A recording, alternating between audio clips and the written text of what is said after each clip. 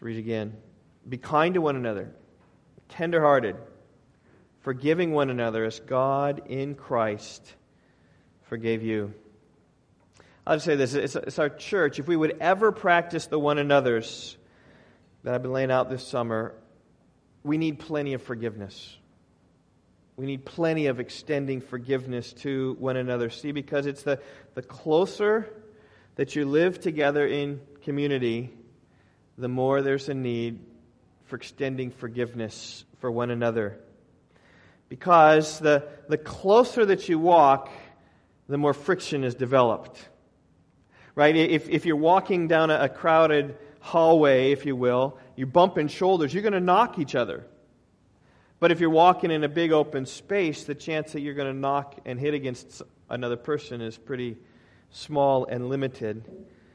And the closer that we live towards one another and with one another, doing life together, and as we build one another up and pray for one another and serve one another and honor one another, as we try to do that, there will be conflict.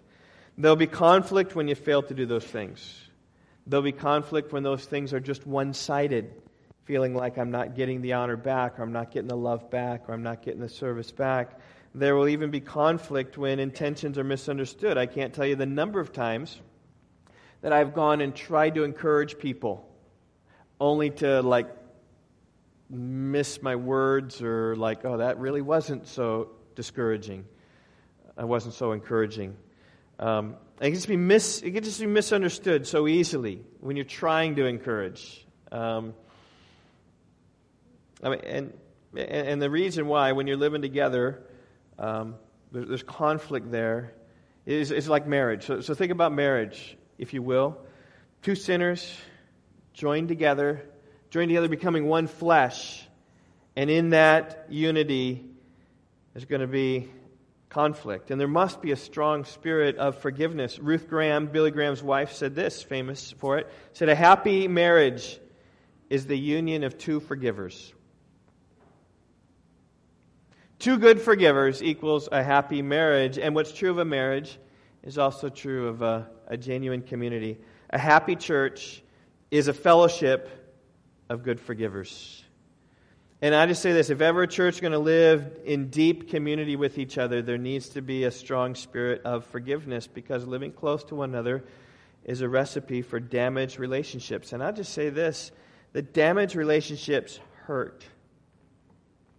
You been hurt by damaged relationships? That's why people often hurt in church relationships, have a difficult time with church, have a difficult time thinking about returning again into a church. I've heard stories of many who have been at church and who have opened themselves up and have sought to love and tried to love, maybe failed, and someone has offended them, and then there's been some conflict, and they've felt so hurt that they have left the church. Some have left the church never to come back again. Some who have left and sought to return, and it's sometimes a slow process, a difficult process to learn to be open and exposed again. Many people have been hurt and they come back and just slowly ease into things because of the hurt that they've experienced. Because damaged relationships hurt, and people are slow to open themselves up again. And only once they open themselves up again, there comes hurt again. And why is there hurt? Is because we are sinful people. Now, and some people work through this well. They're like water off a duck's back. They can just kind of, whatever. They just let it slide off and do well. Others are hurt more deeply.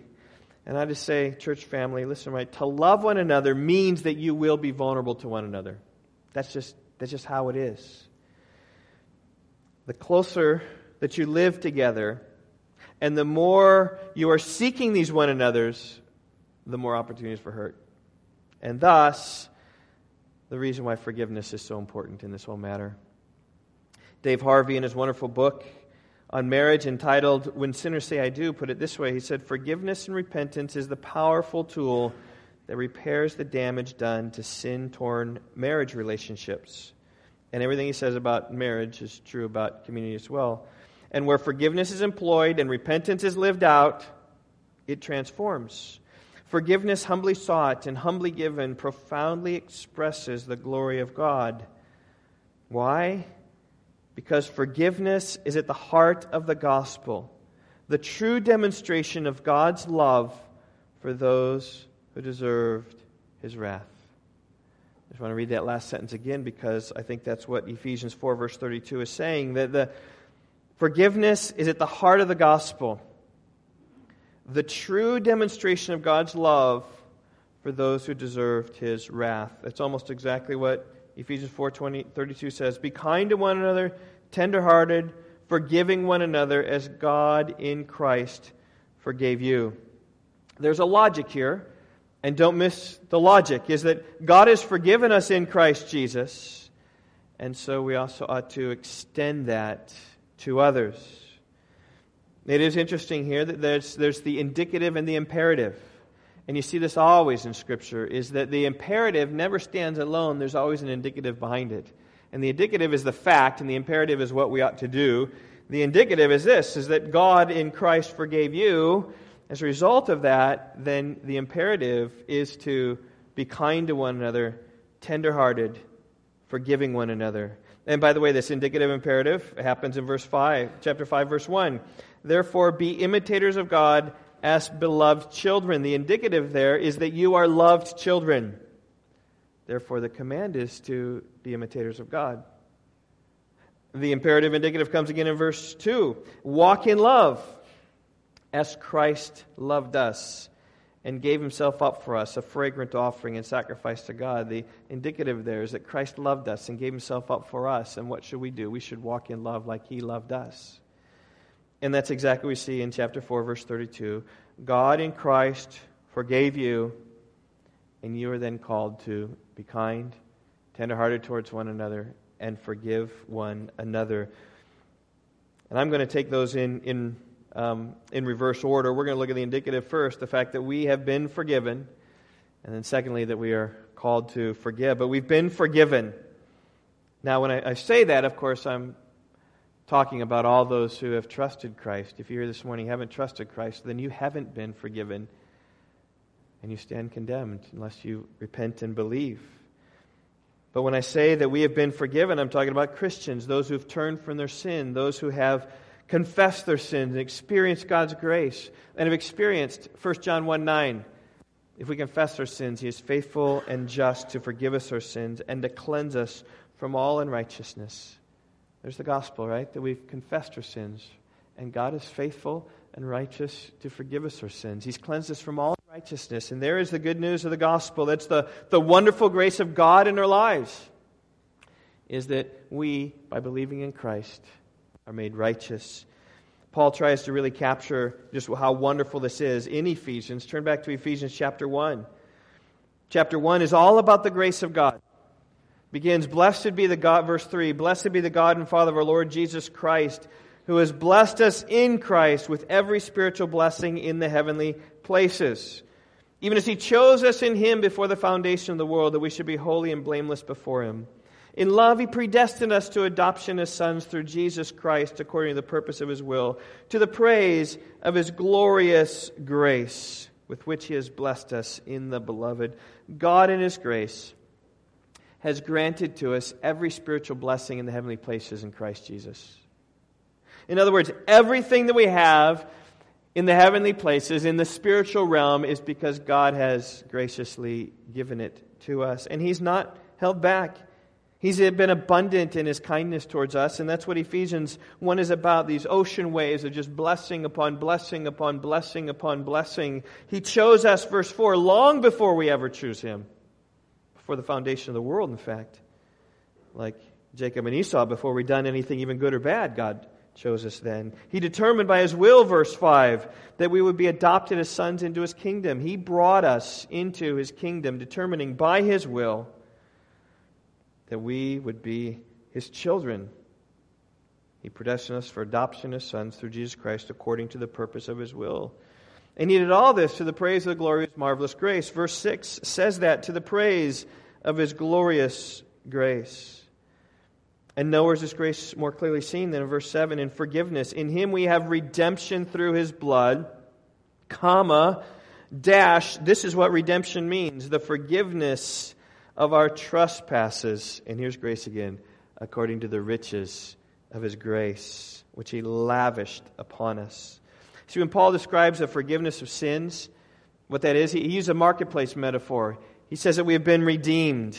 He says we have redemption through His blood. That is, we've been purchased. Jesus has taken a price, if you will, and purchased us and bought our forgiveness. Of course, we know that happened with His blood. When Jesus was on the cross, He wasn't dying for His own sin. He was dying for our sins. Because, in fact, He didn't have sin. He was sinless. He didn't deserve to die. But we deserve to die, and He was dying for our sins in our place. And it was His death for ours. By His death, He purchased our forgiveness. And that's what redemption means. That's what forgiveness is. It's God purchasing redemption for us. And it was all, as verse 7 says, according to the riches of His grace, which He lavished upon us. Lavished, just threw it upon us. Just abundantly immersed us in this. And this is such wonderful news that Paul prays that those in Ephesus would understand how great this is. Verse 16, I do not cease to give thanks for you, remembering you in my prayers. I'm praying for you. And here's what I'm praying. I'm praying that the God of our Lord Jesus Christ, the Father of glory, may give you the spirit of wisdom and revelation in the knowledge of Him, that you might know these things, right? Having the eyes of your hearts enlightened, that you may know what is the hope to which He has called you, what are the riches of His glorious inheritance in the saints, and what is the immeasurable greatness of His power towards us who believe. Paul's just praying that you might see, like Elisha's servant who was concerned about the armies surrounding Samaria. And Elisha said, "Oh Lord, open his eyes," and then he could see in the spiritual realm everything that was there. And that's Paul's prayer, and that's my prayer for myself. My prayer for you is that you would see just these amazing blessings of what He has given to us, and to us who didn't deserve it, because chapter 2 tells the story that we were dead in our trespasses and sins. Chapter 2, verse 1. Chapter 2, verse 3 says that we were children of wrath, that is, by nature under the wrath and curse of God. But we, the very ones who are slaves to our sin and dead in our sin, we are the very ones to whom God showed His rich mercy. Chapter 2, verse 4. But God, being rich in mercy, because of His great love with which He loved us, even when we were dead in our trespasses, He made us alive together in Christ. By grace you've been saved. That God reached down and He made the dead people alive. He regenerated us. He opened our eyes. By grace. That means not of us. It means all of God. And indeed it is by grace. Ephesians 2:8-9. For by grace you've been saved through faith. And this is not your own doing. It is the gift of God. God grants faith. God grants repentance. God gives these things. It's a gift of us, not as a result of works. There's nothing that we did, so we can't boast. It's all of grace. And that's what Paul is trying to explain in the first half of Ephesians. And it gives us an idea, chapter 4, verse 32 again, right?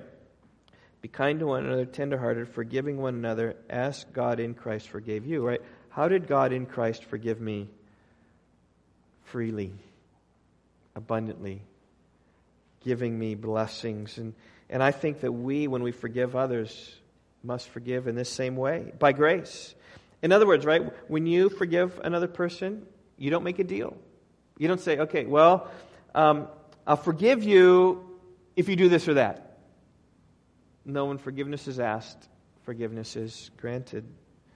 Forgiveness doesn't demand that the offending party make it up in some way, or earn it, or show, right, that really deserve it. Forgiveness doesn't require a payment. You've been forgiven by grace. You should forgive others by grace as well. I believe that is the meaning of Ephesians 4, verse 32. Be kind to one another, tenderhearted, forgiving one another as God in Christ has forgiven you. In other words, right, we're called simply to live lives consistent with the gospel. We've been forgiven. We have to forgive. And that's a story we'll look at a little bit later here in Matthew 18 about the servant who didn't forgive.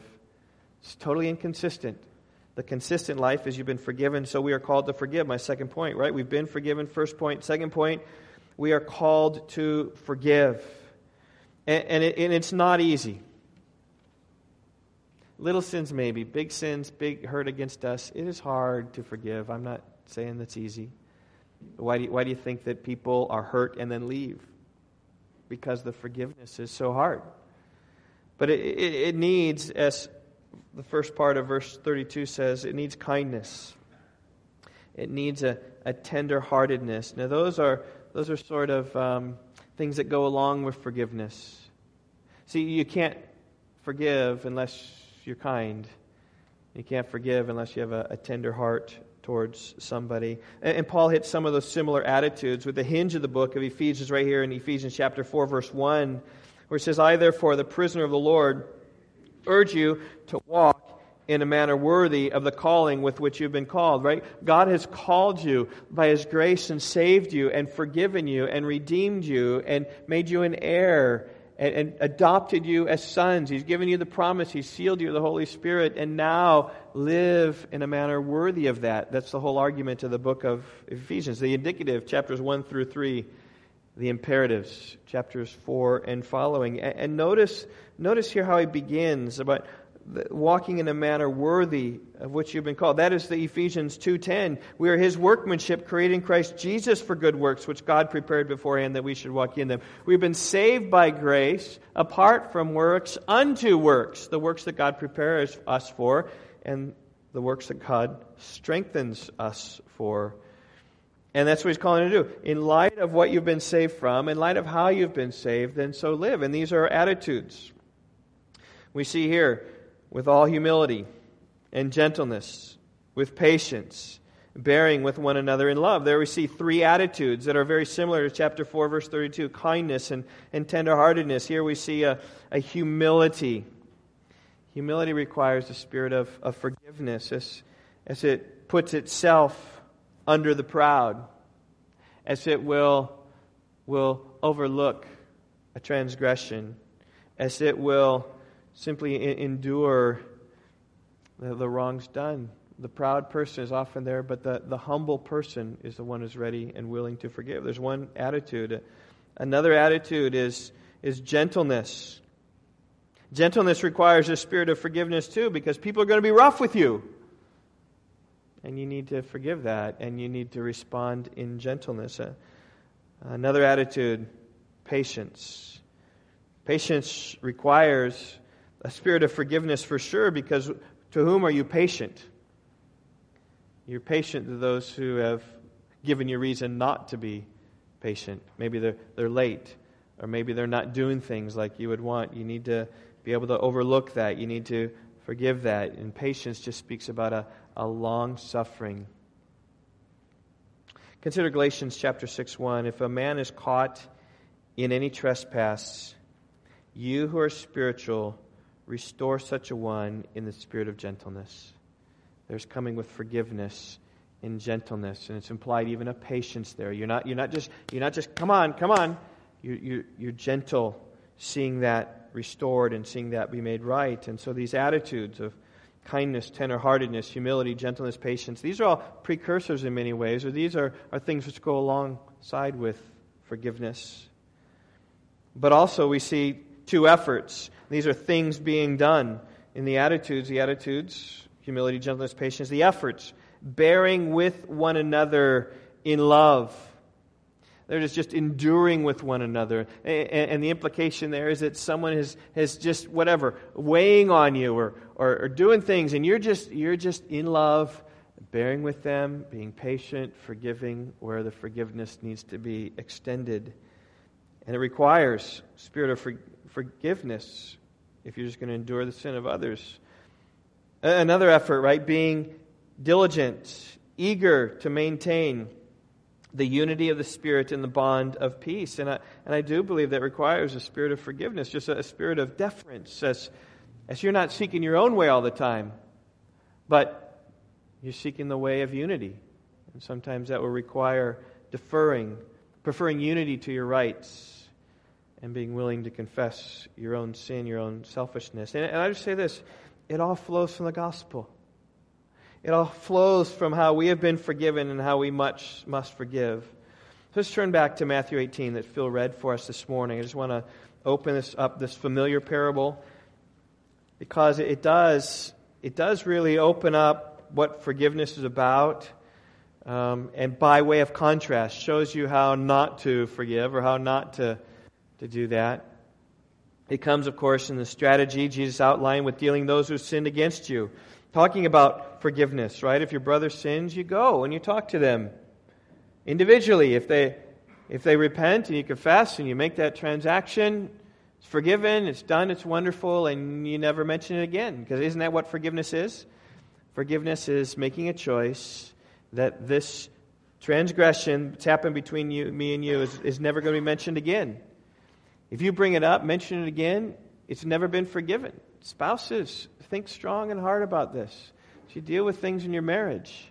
I've seen marriages where it's difficult because there's been sin and then there's been confession and there's been forgiveness. But one, say the wife or the husband, holds this bullet in the pocket. And it hasn't been cast away into the depths of the sea. And it hasn't been removed as far as the east is from the west. But it's still there. And then something comes up and irks. And then that bullet's pulled out and says, oh, remember when you... You're like, I thought we dealt with that. Well, we didn't. Let's try again. So you want to try again. But forgiveness means that it's never mentioned again. It's done.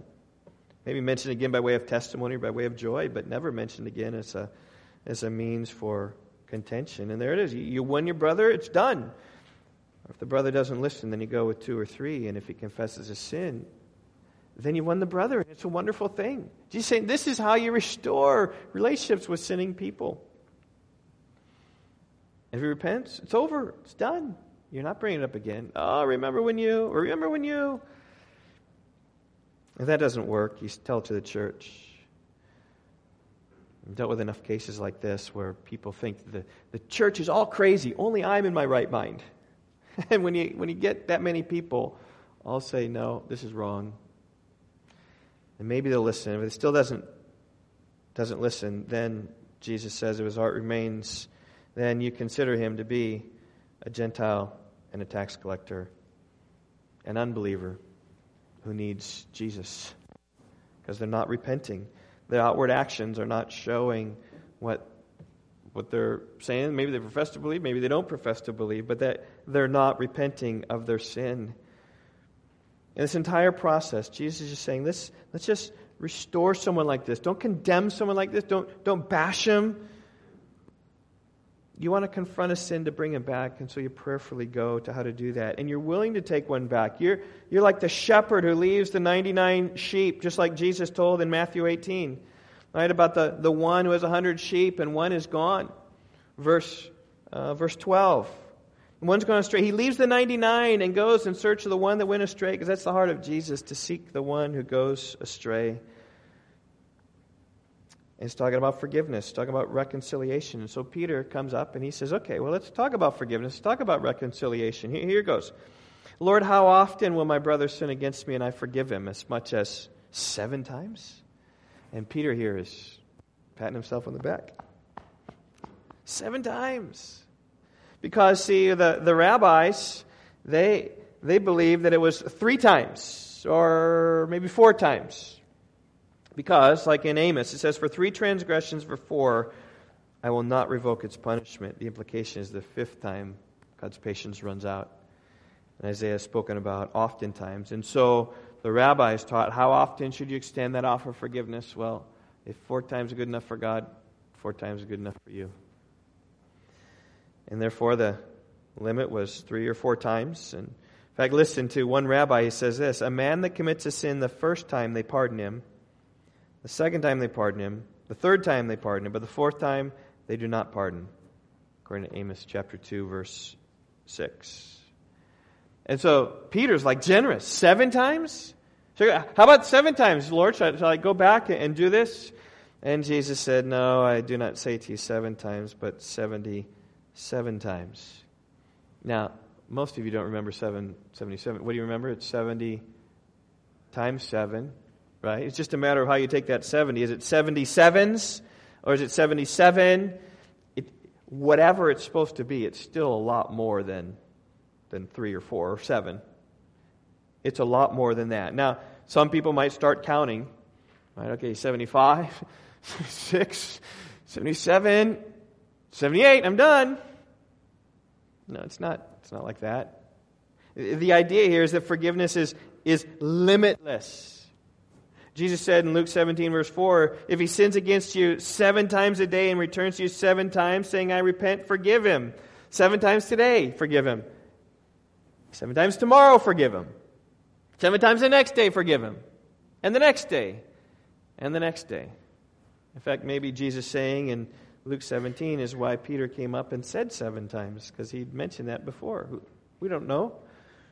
But Jesus is trying to say here that forgiveness isn't quantitative. It's not just, you don't count. It's qualitative. 77 or 70 times 7, he's just saying that your forgiveness should know no bounds. Someone's seeking it, you say, can't say enough is enough. Too many times, I'm not going to forgive you. The forgiveness, okay, means that you have dealt with that issue and it is done. Nothing else needs to be done. It's just compassion for overlooking that. In fact, do you know that as you forgive someone, it's to your glory? Proverbs 19, verse 11, it is a man's glory that he overlooks a transgression. It's not denying the sin, not ignoring the sin in any way. It's acknowledging the sin and acknowledging your willingness to look right past that sin. If you're a follower of Christ, I just say this, there's no room for you to hold back to forgive anyone. That's the principle, that forgiveness is limitless. And then here's the parable which shows someone who had limited understanding. Verse 23, therefore the kingdom of heaven may be compared to a king who wished to settle accounts with his servants. When he began to settle, one was brought to him who owed 10,000 talents. Here's the king of the land calling the slaves. Okay, by slaves here, you can think about probably government workers coming to account for him. And one man owed the king 10,000 talents. Now, how big this is, difficult. The margin of the New American Standard says it's 10 million. Others have suggested it's in the billions. Others have suggested it's far beyond that, even in the trillions. We don't know, but the idea, this is like 77 or 70 times 7. The idea isn't the number exactly, it's a parable. It's like all this money that he owed. And the question that comes to my mind, right, is how could someone owe such a debt? I mean, how can you get to the point where you owe $1 billion? At some point, you'd think the creditors would stop giving you the line of credit, huh?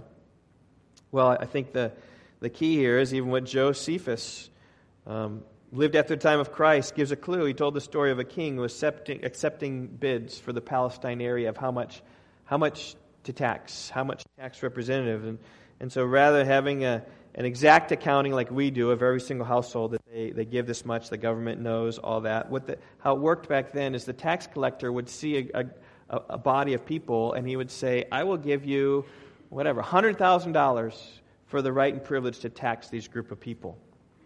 And Josephus tells in his day that over the Palestine area, one person said, 8,000 talents, and I can have the jurisdiction to tax all these people. And see, if they bring in 10,000 talents, they give 8,000 to the king, and they keep 2. And Josephus tells about how one man said, no, not just 8,000, we're going to go 16,000 talents for this whole area. So I think that could be what's happening. Got a large sum of money, some 10,000 talents. So maybe a guy bid 20,000 talents, got 10,000, and just was short 10,000 talents to give to the king. Because I think that this money was basically enough to operate the government for a year. That's the settling accounts. That's what's happening. And so it gives you an indication how a slave could owe so much money. And the story continues in verse 25. And since he could not pay, his master ordered him to be sold, his wife and his children, all they had, and payment be made. Now, by selling this man into slavery and selling his wife and kids, there's no way you're going to make up that debt. In fact, Josephus even tells about a man who redeemed 120,000 Jewish slaves for 460 talents. That's 1/400th of a talent per person. So you get whatever, even if that's close. You're never going to pay 10,000 talents. But the king had no other option. And our society does the same thing. If someone swindles someone out of many money, inside trading or something, they often just throw him in jail and, Bernie Madoff. How's he ever going to pay back all his stuff? But he's in jail. It's like He can't do anything. It's gone. It's lost. That's at least what he's going to do. There's no way. But with verse 26, we find the man in desperation. The servant fell on his knees, imploring him, "Have patience with me, and I will repay you everything." At which point we say, "Yeah, right. Are you kidding me? You can't repay? That's an empty promise. You've taken millions or billions or trillions from me. You can't repay. You've lied. Guards, away with him, away with his wife, away with his children. Foreclose his house, sell his horses and his mules." The king doesn't respond that way. He doesn't respond in justice. He responds in what? Mercy. Verse 27, "And out of pity for him," mercy, "the master of that servant released him and forgave him his debt." Really, it's an amazing story. He was facing the realities of losing his family and his home, his livelihood and everything, his reputation, and goes and deals with the king. And rather than being thrown into the slammer, rather than facing a miserable life away from his family, never see again, he was forgiven and set free. His debt had been canceled. He could keep his family. His plan was to leave that place, work really hard what he owed the king, but he didn't have to because it was all forgiven. King's compassion. He was restored. He was free. And now, obviously, this parable has an interpretation, right? That the king is God, that the servant is us, and the money owed is our sin. And that is a good picture of salvation. As we're saved from this massive debt of our sin by the sheer mercy and compassion of God. We're saved by grace alone, through faith alone, in Christ alone. We deserve to be sold. We deserve to lose our families. We have a huge debt to pay back to God. And we can work and work and work and try to be good and righteous, and it's never going to work. It's never going to get there. But God paid the debt, released us, the poet said. He paid a debt he did not owe. I owed a debt I could not pay. I needed someone to wash my sins away. You guys know that song, how it goes?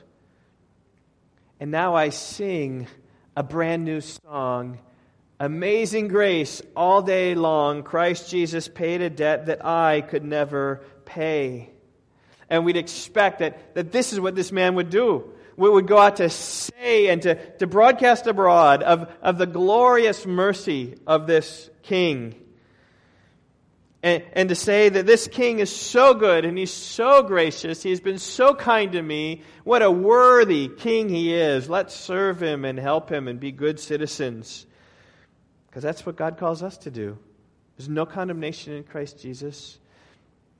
That he died for all, that they who live should no longer live for themselves, but for him who died and rose again on their behalf. That should be what we should do. That's what Ephesians 4:32 is about.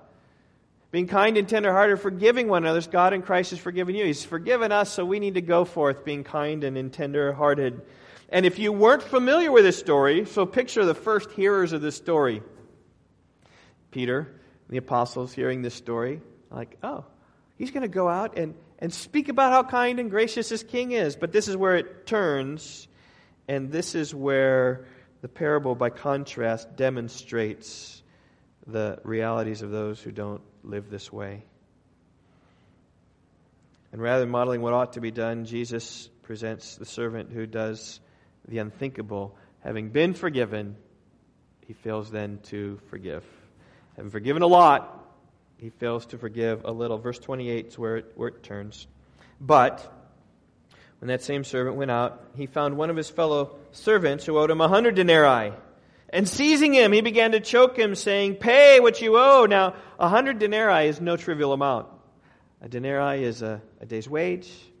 So a laborer today gets paid maybe $100, $200, $300, 100 of that's $10,000, $20,000, $30,000 maybe. Depending, it's a big debt. Someone owes you that. But in contrast to the debt that he had just been forgiven, it was minuscule. And rather than just asking for this money in a civilized way, he puts his hand around him and starts to choke him. I can just picture the guy in an uncontrollable rage. And somehow the slave, no, have mercy on me, have mercy on me. And he finally gets there, and then he tries to make the deal. Right? The next verse, 29. Have patience with me, I will pay you. Sound familiar? Sounds just like verse 26. The exact same words almost. Have patience with me, I will repay you. Now, I don't have the money now, and I can't, but I will get it. I will pay you back. And how many banks have been in that situation with people who've gone through some difficulties, and they owe a lot of money on their house. Maybe they've had to borrow against the house. And it's in the best interest of the bank to help the people, and so they help them. And how many have gotten out of that? And so likewise, it's to this man's benefit if he pays and he works with him and to get out of that. And verse 30, we would expect to read like verse 27 says, out of pity for him, the master of that servant released him, forgave his debt. But it doesn't go that way. It's just the opposite. Verse 30, he refused and went and put him in prison until he should pay the debt. Now, we don't know why this man was unwilling to forgive, and that's the whole point of this story. There's the whole tension. He didn't need this money to give it back to the king because the king had already resolved the debt.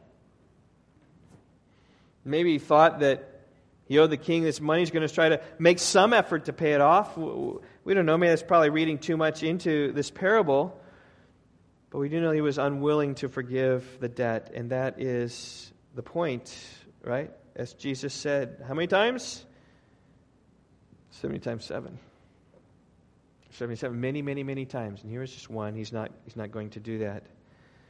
And here Jesus is giving a picture of the incredible mercy of a forgiving God. It's like a debt of 10,000 talents, just huge. And then dealing with our fellow men, how ridiculous it is not to forgive other people.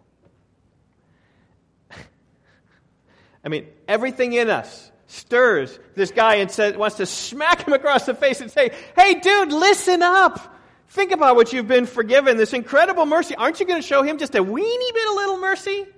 You've been shown this much, and you won't even extend that much.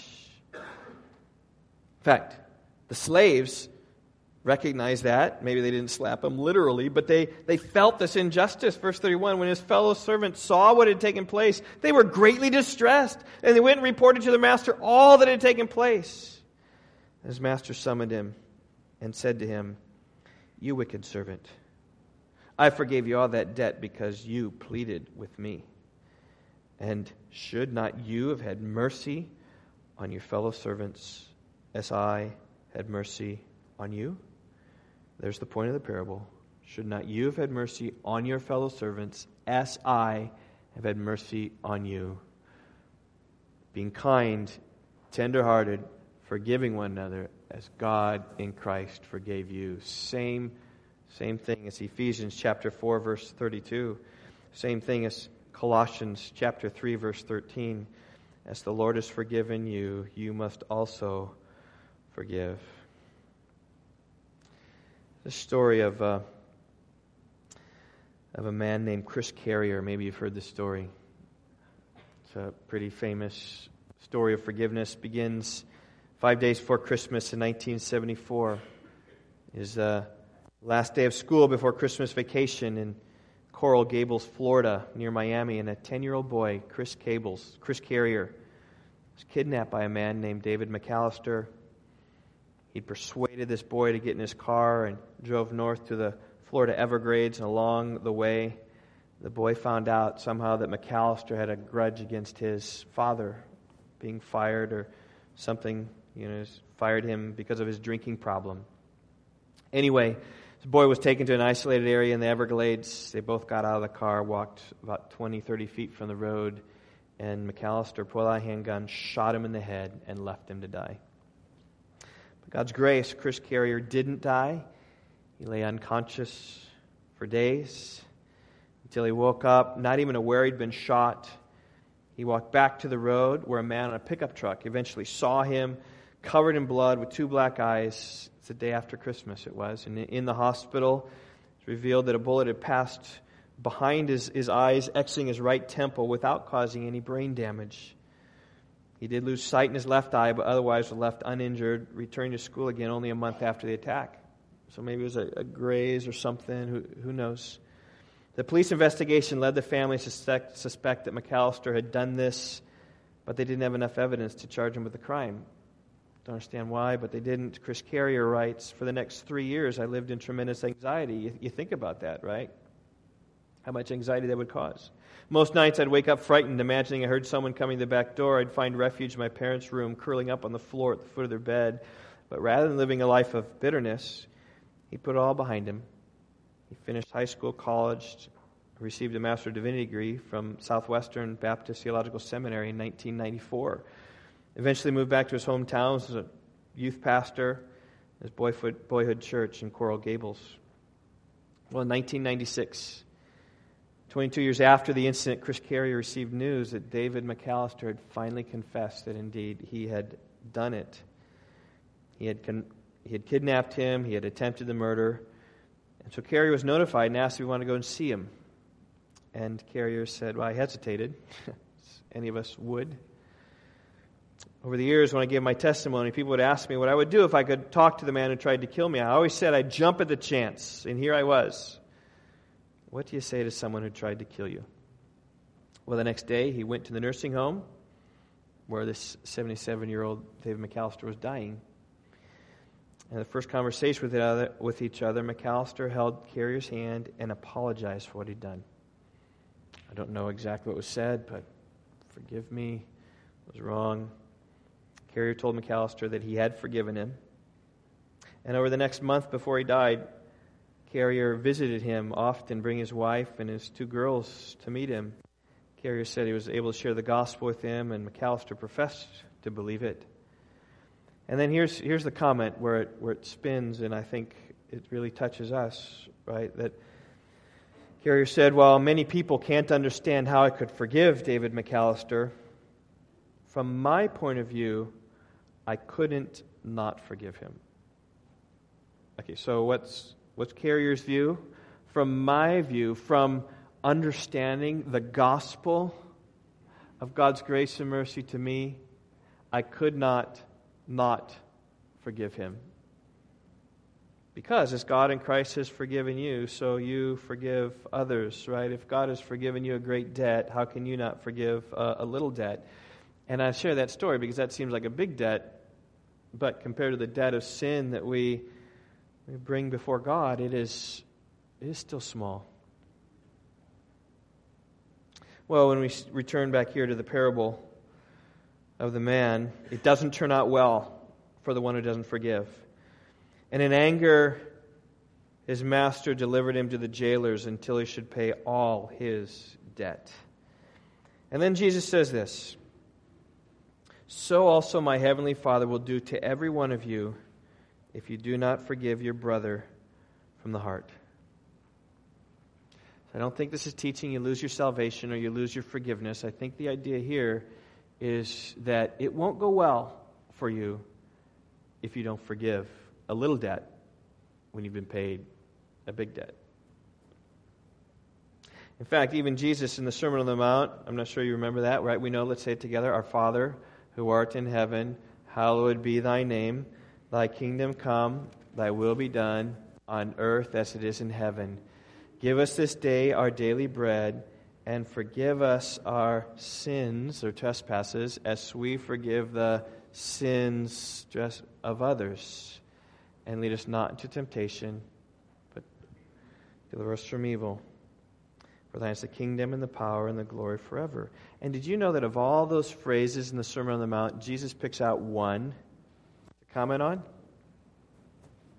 He comments on the one about forgiveness. He says, if you forgive others their trespasses, your heavenly Father will also forgive you.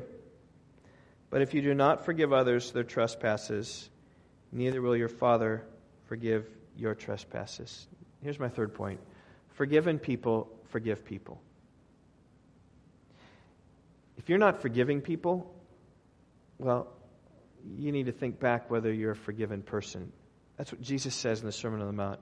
That's the message of Matthew 18. Now, I'm just saying this is hard, and God knows the grace. I mean, think about some situations. You know, I don't know what family you grew up in. I'm not sure how people hurt you, how badly they did, whether physically, like Chris Carrier, one of the things, he didn't have any lasting repercussions from it. Well, he's blind in one eye. I guess that's pretty bad. But there are others who have deep emotional scars that take years, and those forgivenesses is hard. But you need to reach a point where you're able and willing to do that. Now note here that forgiveness isn't just you. You know, sometimes you hear on the news like some bad thing happens, and then you have people say, well, I forgive these people. Well, like you haven't even talked to those people. How can you forgive them without talking about that? And that teaches that forgiveness is a feeling.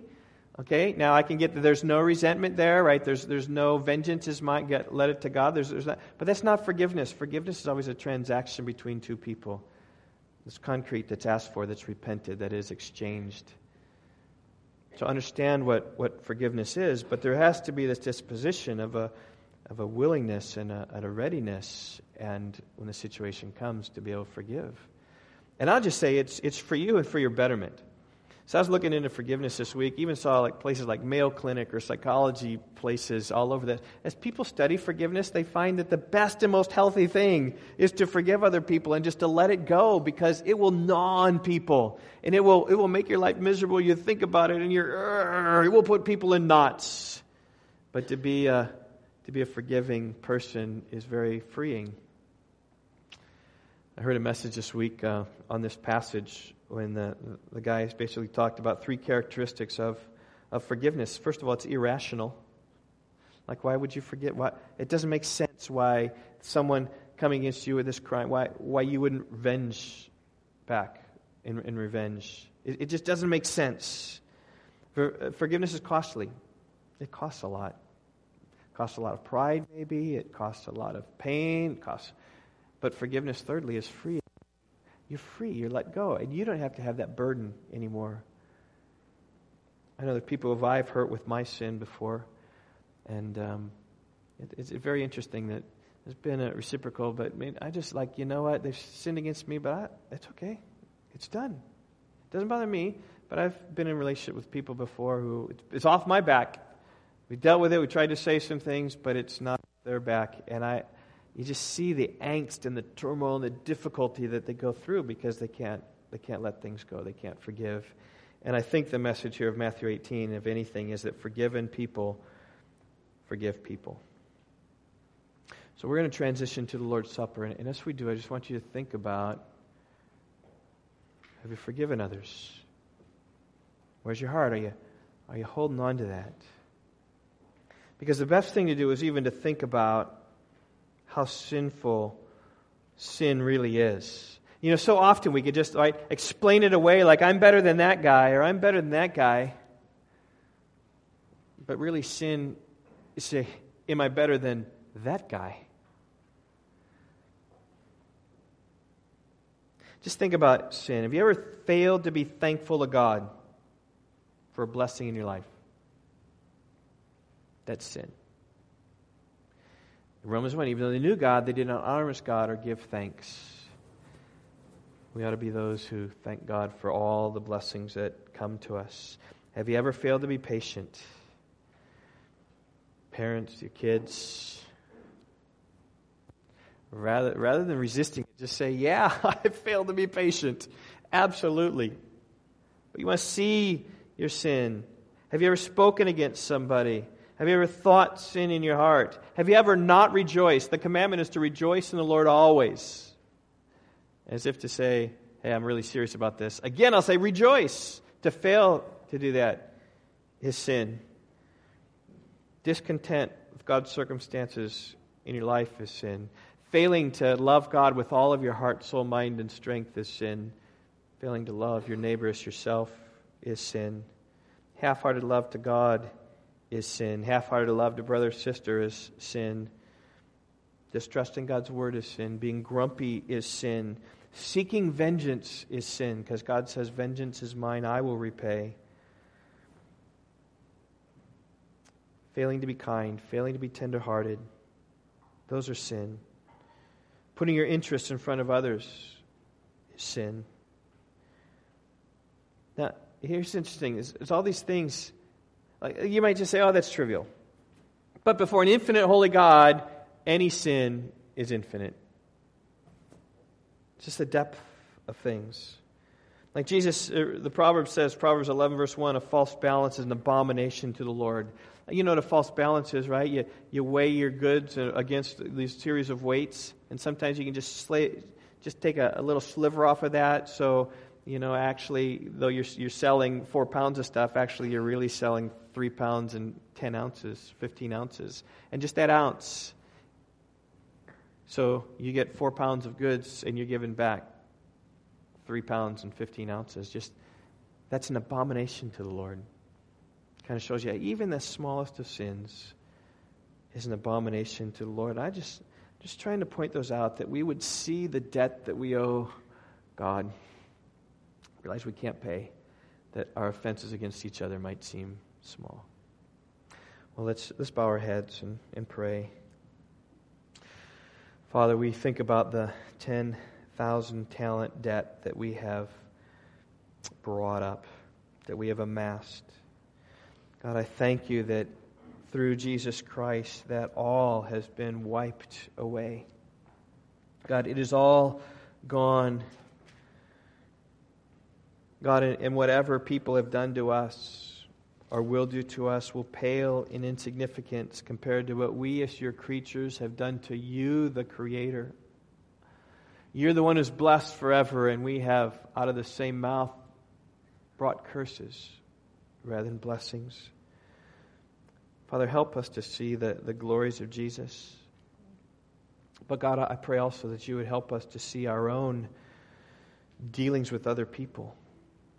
As Paul says in 1 Corinthians 11, before you eat and drink the cup, you should examine yourself just to see, God, where we are. And so, Father, would pray that you'd help us to deal in our hearts with just what's right and appropriate. Father, I pray that if we have things against our brother, we've not dealt with that we might leave our gift at the altar and go and seek to reconcile. God, whatever that means, however that is, whether it's a resolve to make a phone call this afternoon, or whether it's a talk with our children tonight, or whether it's a knock on the door and visit Tuesday evening with someone, I pray, God, that you would bring those things to mind, that you would help us, a church family, to be quick to forgive. And Father, I pray now that even as we celebrate the Lord's Supper together, I pray that it all might be a reflection and understanding, God, of the wonderful grace that's in Christ Jesus. God, that we'd see the glories of the cross, that all our sins have been forgiven, that you have taken them all out of the way, that there no longer stands anything between us and you, that we no longer should experience any guilt. Oh, conviction and sorrow for sin for sure, God, but legally before you standing, we have no guilt. So, Lord, would pray, God, that you would be with us here this supper as we think back and reflect upon the cross of Christ and all that He did. We look back on our sin, and as small as they may seem in our eyes, God, it's big in your eyes, and Jesus paid it all upon the cross. Guilty, vile, and wretched, spotless Lamb of God was He. Full atonement, can it be? Hallelujah, what a Savior. So God, I pray that you would show us what a great Savior we have. As we worship and we take this bread and we drink this cup, it would be an act of worship unto you and thanks unto you. God, may you be with us during this time. I pray in Jesus' name, amen.